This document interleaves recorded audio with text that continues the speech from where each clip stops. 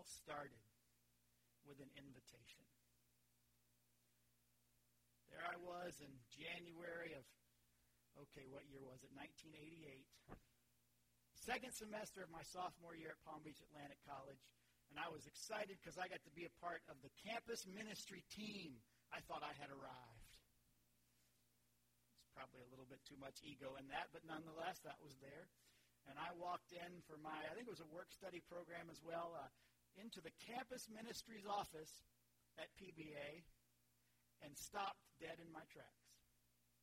Because there was a young lady behind that desk I did not know. I had not seen her before. She was new to me. She was cute to me.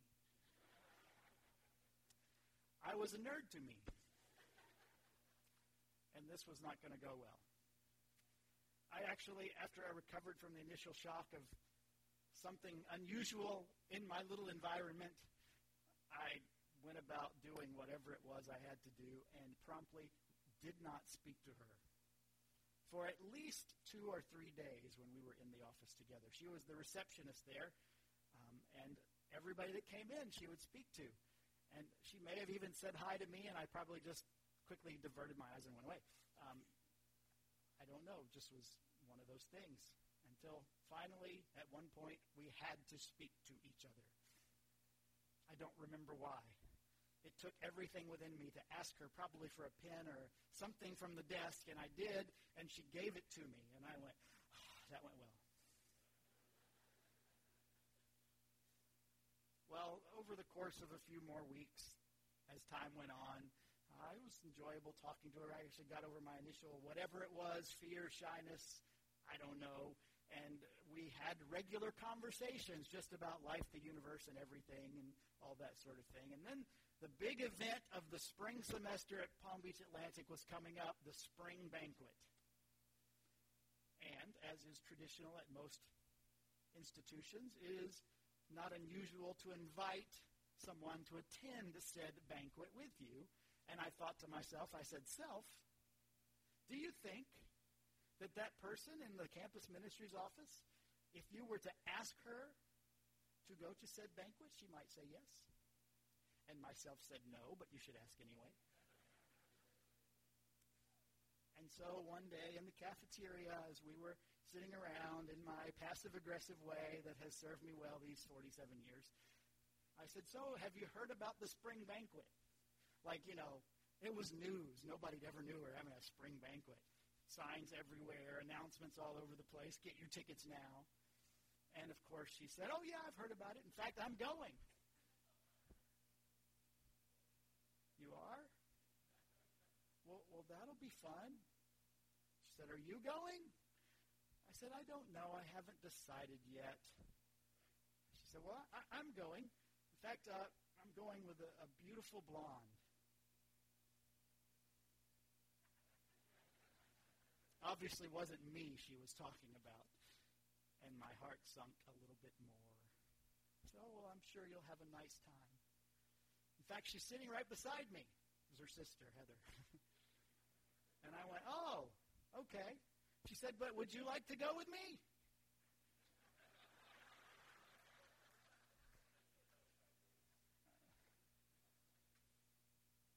How do you answer that, really? I did say yes. And as they say, the rest is sort of history and future and all those other things. But, in that moment, that invitation changed a lot of stuff in my life. And I bet if you think about it, there are many significant events in your life that have been changed by an invitation because somebody asked you to consider something. Maybe it's not as positive, you might say, as a relationship that led to marriage and family. Maybe it's on the negative side, that there was an invitation that, as you look back at it, set some things in your life on the wrong path. And as you think about that, you had to recover from that. It wasn't the most positive thing. But many significant events in our lives hinge on that moment of decision that comes from an invitation. I want to talk to you about that today because we started last week as the first Sunday of the new year, really going back over the basics of our church's mission statement. We said, what do we exist for as a church? And we looked at it in 3 parts, that people would come to know Christ, that people would become like Christ, and that we as a church would make Christ known, and that we as individuals would know Christ and become more like Christ, and in turn, make Christ known. Did you know, and I've said this before, so if you've been around here a while, you probably have heard, that we live in this wonderful place, the Florida Keys, beautiful, amazing community we live in, that about 9 out of 10 people in our area are lost and or unchurched. 9 out of 10 people.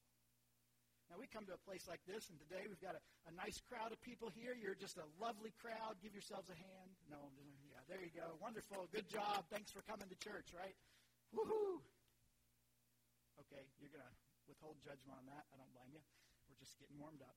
But, you know, we have these things, and we think, well, surely everybody goes to church. And you know why that is? Because if you're like me, you're probably surrounded, most of your relationships, by people who go to church. In the ways that we kind of build those relationships, the friendships and that sort of thing, we are probably, for the most part, spending most of our time with other people who go to church. And it's easy to forget, because we're kind of insulated by that we live in a part of the world where by far the majority of the people that we run into day after day don't come to church. In fact, if they were to come to church, this would be a weird place for them. Have you thought about that? How odd church is to people that aren't used to church? We in churches kind of have our own culture. We have our own way of doing things. We do things that we know we can understand. We know certain orders of service and certain things, like when you're supposed to stand up and when you're supposed to sit down. When I grew up, you remember the bulletins that had the asterisk in them? Anybody else? The asterisk, and there was a little note at the bottom, congregation, please stand. And that was our sort of the earliest seeker-friendly way of doing church, that we would put an asterisk in there, and everybody would know when you get to that thing with the asterisk, you're supposed to stand up. And if you've ever been maybe in some more liturgical churches, there is really a lot of aerobics that happens in the course of a service. You're standing, you're sitting, you're kneeling, you're standing, you're kneeling, you're standing, you're sitting, you're standing. I mean, it's just like, wow, where is Richard Simmons at the front? Because we're just moving and shaking. Okay, maybe that's not the right person there. But, you know, and if you're not familiar with it, you don't know when and where and how to do that stuff, and you might feel a little left out. We do things that most churches do things like we did for a large part of the first half of this church. We sing. Have you thought, if you're not a church person, how weird singing at church might be? Let's say this was your first time walking into church. Maybe for some of you it is. And these might be the thoughts running through your head. I don't know. And you come into church, and the people get up with the band, and you go, oh, look, it's a concert.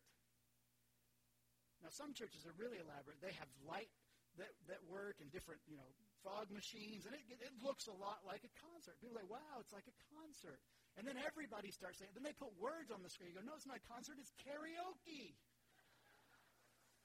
I didn't know I was going to a karaoke place. I love karaoke. And then you're singing, and over here you're looking and you go, hey, that guy over there has a question. Can you just ask questions during singing? What's up with that? Oh, and that person in the back has 2 questions.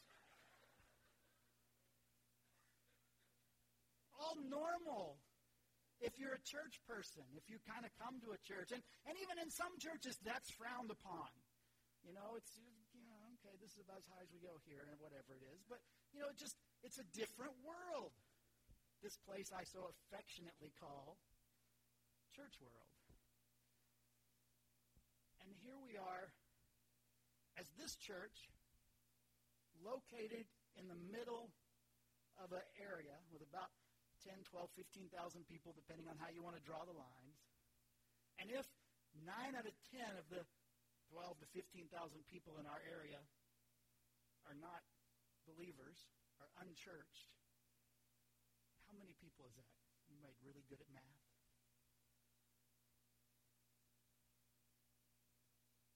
It's a lot. That's a good answer. A lot of people.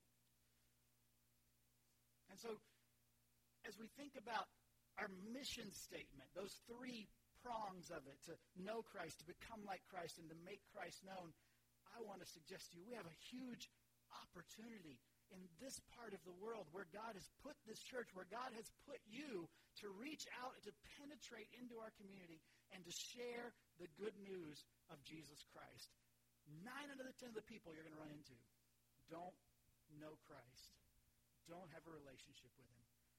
The fields, as Jesus would say, are white unto harvest. And then there's that tension that we've talked about as well between the church world and the outside the church world. And the tension often manifests itself in how we go about doing the things that we do.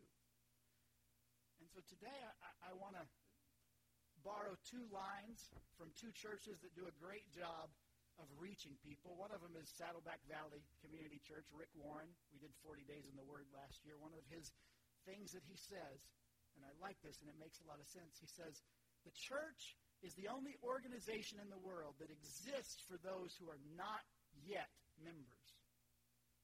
And he says that certainly because it's catchy, but as a reminder to his congregation, this growing, thriving congregation of, 10, 20,000 people probably by now with all their satellites, that we exist because there are people all around us that desperately need to hear the good news of Jesus Christ. And if we will take that mindset, we will recognize that we exist to try to make opportunities for them to hear what we know and even what we take for granted.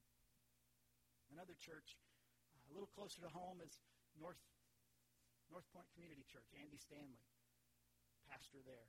Most of you know his dad, Charles Stanley, in First Baptist Atlanta. He started as a small offshoot of First Atlanta until he started his own work called North Point. And he says their goal as a church is to build churches that unchurched people love to attend. And they have done it. It's a remarkable thing. In fact, he talks about every year, I don't know if he still does it, but used to just about every year, he would give his please go away message, which is a weird message to give in a church. And this is what he said. The basic part of the message is, look, I want you to know as North Point, we exist to be the kind of a church that unchurched people love to go to. So if you're here and you're a church person, you just think our church is better than your church, please leave. Because we didn't make this church for you. Just because you like our music better, you like this better, you think we do that better, that's not why we're here. And if you're just going to come and take up space, we don't have the money to build more space and provide more seats. Who we're after the people who are unchurched. So, isn't that a crazy sermon? And he kept his job. But he's built that culture into that church, that they're always looking how we can be the kind of people as a church that unchurched people love to attend. I know there's a whole spectrum of churches across our country, across our state even in our little town. You know how many churches are in Key Largo? Holy cow, it's a bunch of churches. Even a Hindu one by that note. But nonetheless, holy cow, Hindu. Never mind. Oh, is it that bad? I thought, never mind. There's a bunch of them, and they're all different, and they're little different shades of this and that and the other, and for what it's worth, that's good. But I think what I've seen, I've been here 16 and a half years. Unfortunately, this is the part that sometimes I look back on and go, that's not how church world should work. We have been fishing in each other's aquarium. This is like one of my pet peeves, I gotta say. Everywhere I go, I hear church advertising. You know what church advertising boils down to in a lot of places? My church is better than the church you attend, so come to my church. It's true. I mean, I've heard it all over the country in places you would think church advertising wouldn't be a big deal. In fact, I've listened to local radio stations out of Miami, which is as local as we get, and I've heard in certain commercial breaks there'll be 2 or 3 churches advertising one after the other, and they all have the basically we have exciting music. By implication, everybody else's music is boring. And we have relevant preaching because everybody else's is irrelevant. We have friendly people because all of the churches are mean and rude and hateful. And apparently, a lot of times they even use the superlative suffix EST. We have the most excitingest. They don't really say that. I just added that because I said EST and I had to do it. And we have the most practical. We have the whatever it is. And then the next one will have the most too, and you're thinking, which one is it? I'm confused. There are 3 amazing churches in Miami. I don't know which one to go to because they're all the best. And here's what I think. I think if, let's say I'm a non-believing person. I'm not a Christian. And I turn on the radio and I stop there and I hear, First Baptist Church of Key Largo wants you to know, we're the best church in town. You know what I think? What does that mean? You're the best at taking money from people? What do people think about church? Isn't that one of them? That's one of them. We have the most exciting music. They're probably thinking, I don't think you can make the organ exciting. Because a lot of people, that's what they think of when they think of church. Don't get me wrong, I think you can make the organ very exciting. But I'm a church person. What do I know? We have practical Bible teaching to people who think the Bible's a 2,000 at least year old book that's so outdated and ridiculous. How can anything in it be practical? I don't know if those are their exact thoughts, but I have to think on some level, those are the filters through which a lot of people that don't go to church hear the things that we say sometimes when we're talking about church. And I don't think it sticks. I don't think it hits home. But let me be clear. You know, I said it all starts with an invitation, and you've probably already figured out where I'm going to end up probably pretty soon, is that I'm going to encourage you to invite people to church. But here's what you need to know before I get there. The goal is not to invite people to church. I want you to invite people to church, but the goal is not to invite people to church. Does that make sense? Perfectly clear, right? The goal is that people will know Christ, become like Christ, and one day make Christ known. That's the goal. We want to ultimately get people in connection with their Heavenly Father who loved them enough to send his one and only Son, Jesus, to die on the cross for their sins, to rise from the grave, and to give them the opportunity through faith in him to have eternal life in heaven forever. That's the goal. That's the ultimate end. That's how we describe it in those 3 steps. But I'm going to encourage you to invite people to church. Before we get to the why, let's look at a verse of Scripture. It's in Acts chapter 15. I think it is Andy Stanley who calls Acts chapter 15 the first church business meeting. Isn't this exciting? We're going to look at the minutes of a church business meeting. Oh, we're packing them in now. In Acts chapter 15, the earliest leaders of the church get together because there's some tension.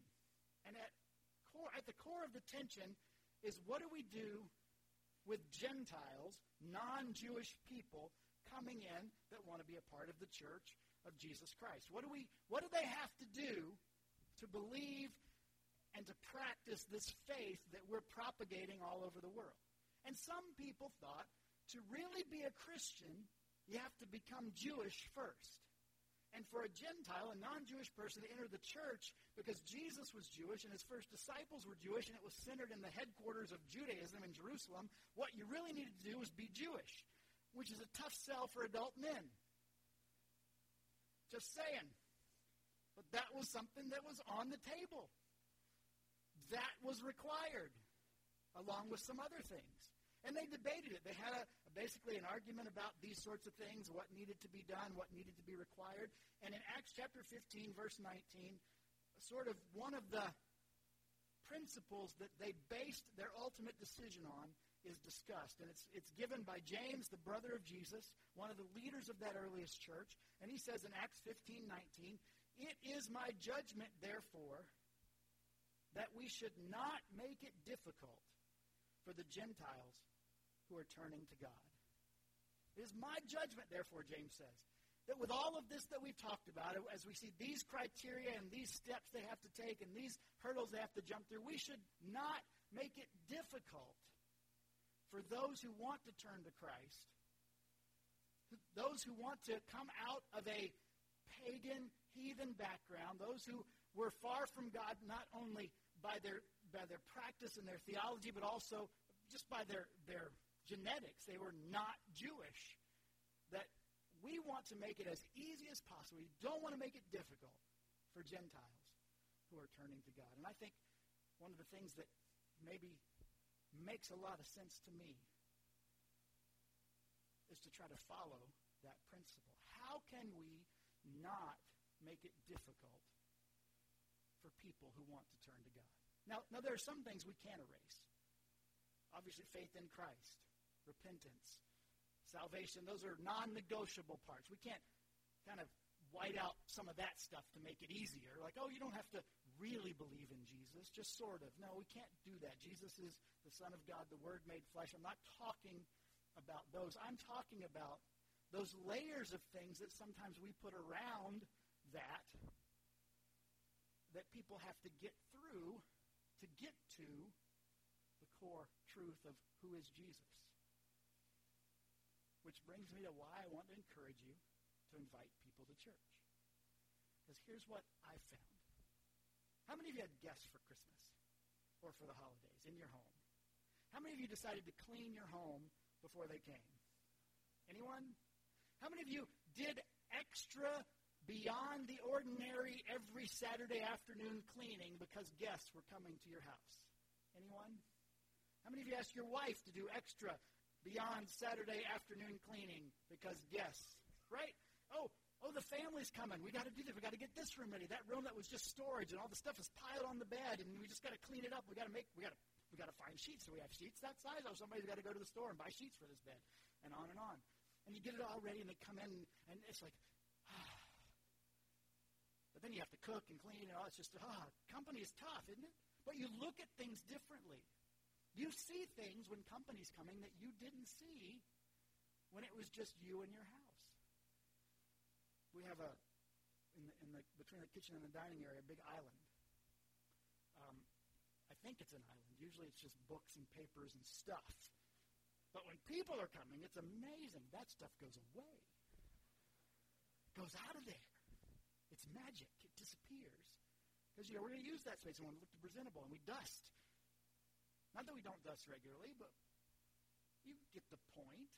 The same thing happens, I would guess, when you are encouraged to invite somebody to church. I bet. Let's say you decided, I'm going to invite somebody to church next week. Great decision. Proud of you. I would guess sometime between now and next week, you would have a variety of thoughts. You might have thoughts like, I really hope the pastor preaches a good sermon. Because sometimes, and if he's not, sometimes he can be really, really boring. And sometimes he's maybe a little funnier. I hope he's more funny this week. How do I know? Can I call him and ask him, Pastor, be funny? Is that okay? You might think that. You might think, I wonder what they're going to sing. I hope they sing my favorite song. They really do a great job on that song. I hope they sing that one. You might think about those things. You might wonder how long the pastor is going to preach on Sunday. Sometimes he kind of keeps going and going and going. Maybe he'll finish on time. What is on time? What is truth? I don't know. Okay. Nonetheless. Amen, brother. Maybe you'll think about different things. Like maybe you'll say, I want to invite him to my Bible study. And then you think, but the room that we're in for Bible study, it's a little, to really use a coat of paint, there's those things that are in there. What? I don't even know what they are. They're like big cardboard castle-y things. What are those things? Why are they even in there? And we've got a TV that was out of, 1925. I hope they don't show a video on that thing. That would be awful, because the DVD player is like a kid's DVD player with buttons the size of Texas. That would be embarrassing if the teacher's pushing. Maybe I won't invite him to church. You might think those things. You might look at things differently, yes? And here's what church growth experts say, and it makes a lot of sense. They say the people that regularly invite other people to church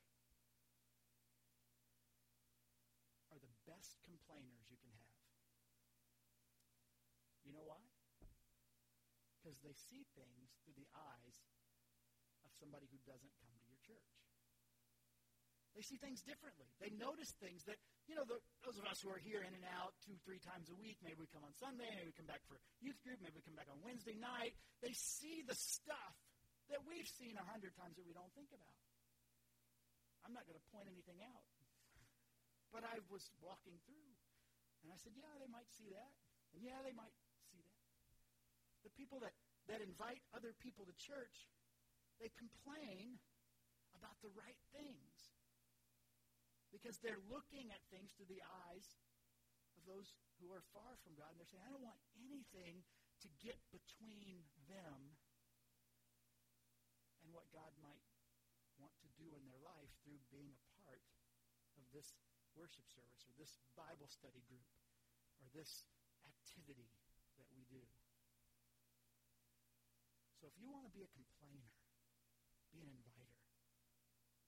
Is that incentive enough? No. But it makes a lot of sense, doesn't it? That when we are purposeful, remember that was intentional was my word from last week. When we are intentional about the things we do, when we think about the 9 out of 10 people in our community that you run into on a regular basis that are not believers, that do not attend church, that have no thought of God, when you think about how can I invite them to take one step toward a God that maybe in their life right now they don't even think matters, you begin to process things about that place you're going to invite them to a little differently. And that helps us as leaders of the church process things that are important and prioritize things that might have otherwise sort of gotten pushed to the side. And ultimately, here's, I guess, the way we could wrap it up. We don't know what's at stake when we issue a simple invitation to somebody. We don't know what hangs in the balance for that person's life. We don't truly understand what God may be about to do in their lives or in ours because we took the chance. Maybe even made ourselves a little bit uncomfortable and did something like invite someone to church. I want to close with this story. Several months ago, we had someone that came and visited our church, was in the area for a short period of time, and came. And it happens a lot. Young adult in the area, visited a lot of times. They come for once or twice, and then they move on, or, maybe whatever the case is. Well, this individual kept returning the whole time that they were in town. Every Sunday, they were here. And it was kind of neat to think, okay, well, that's kind of cool. And not just came to church, but joined a small group Bible study afterwards and built some relationships. And it was very cool. But was a relatively quiet individual until the last Sunday they were here. And if you were in that class, you may remember when we were about ready to wrap it up, we were about ready to go, and this person says, I have to say something. I haven't said something the whole time I'm here, but I have to say something. And with tears in her eyes, expressed her gratitude for some of the people that are sitting out there for being kind and gracious and showing her the kind of family a church could be. And she went home determined to find that kind of thing. Now, we're not the perfect church. Don't hear me say that. That's not my kind. Hey, if you're considering church, come to us because we're wonderful. We'll make you mad. Maybe have today. Who knows? Just give us time. That's not my point at all.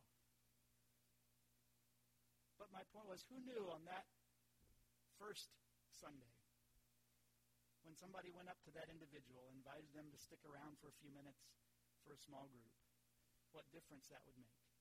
And who knew what difference it would make when one of the other people in that group offered something as simple as, hey, I know you're new in town. If you'd like, somebody to hang out with or need to call somebody, here's my number. Give me a call.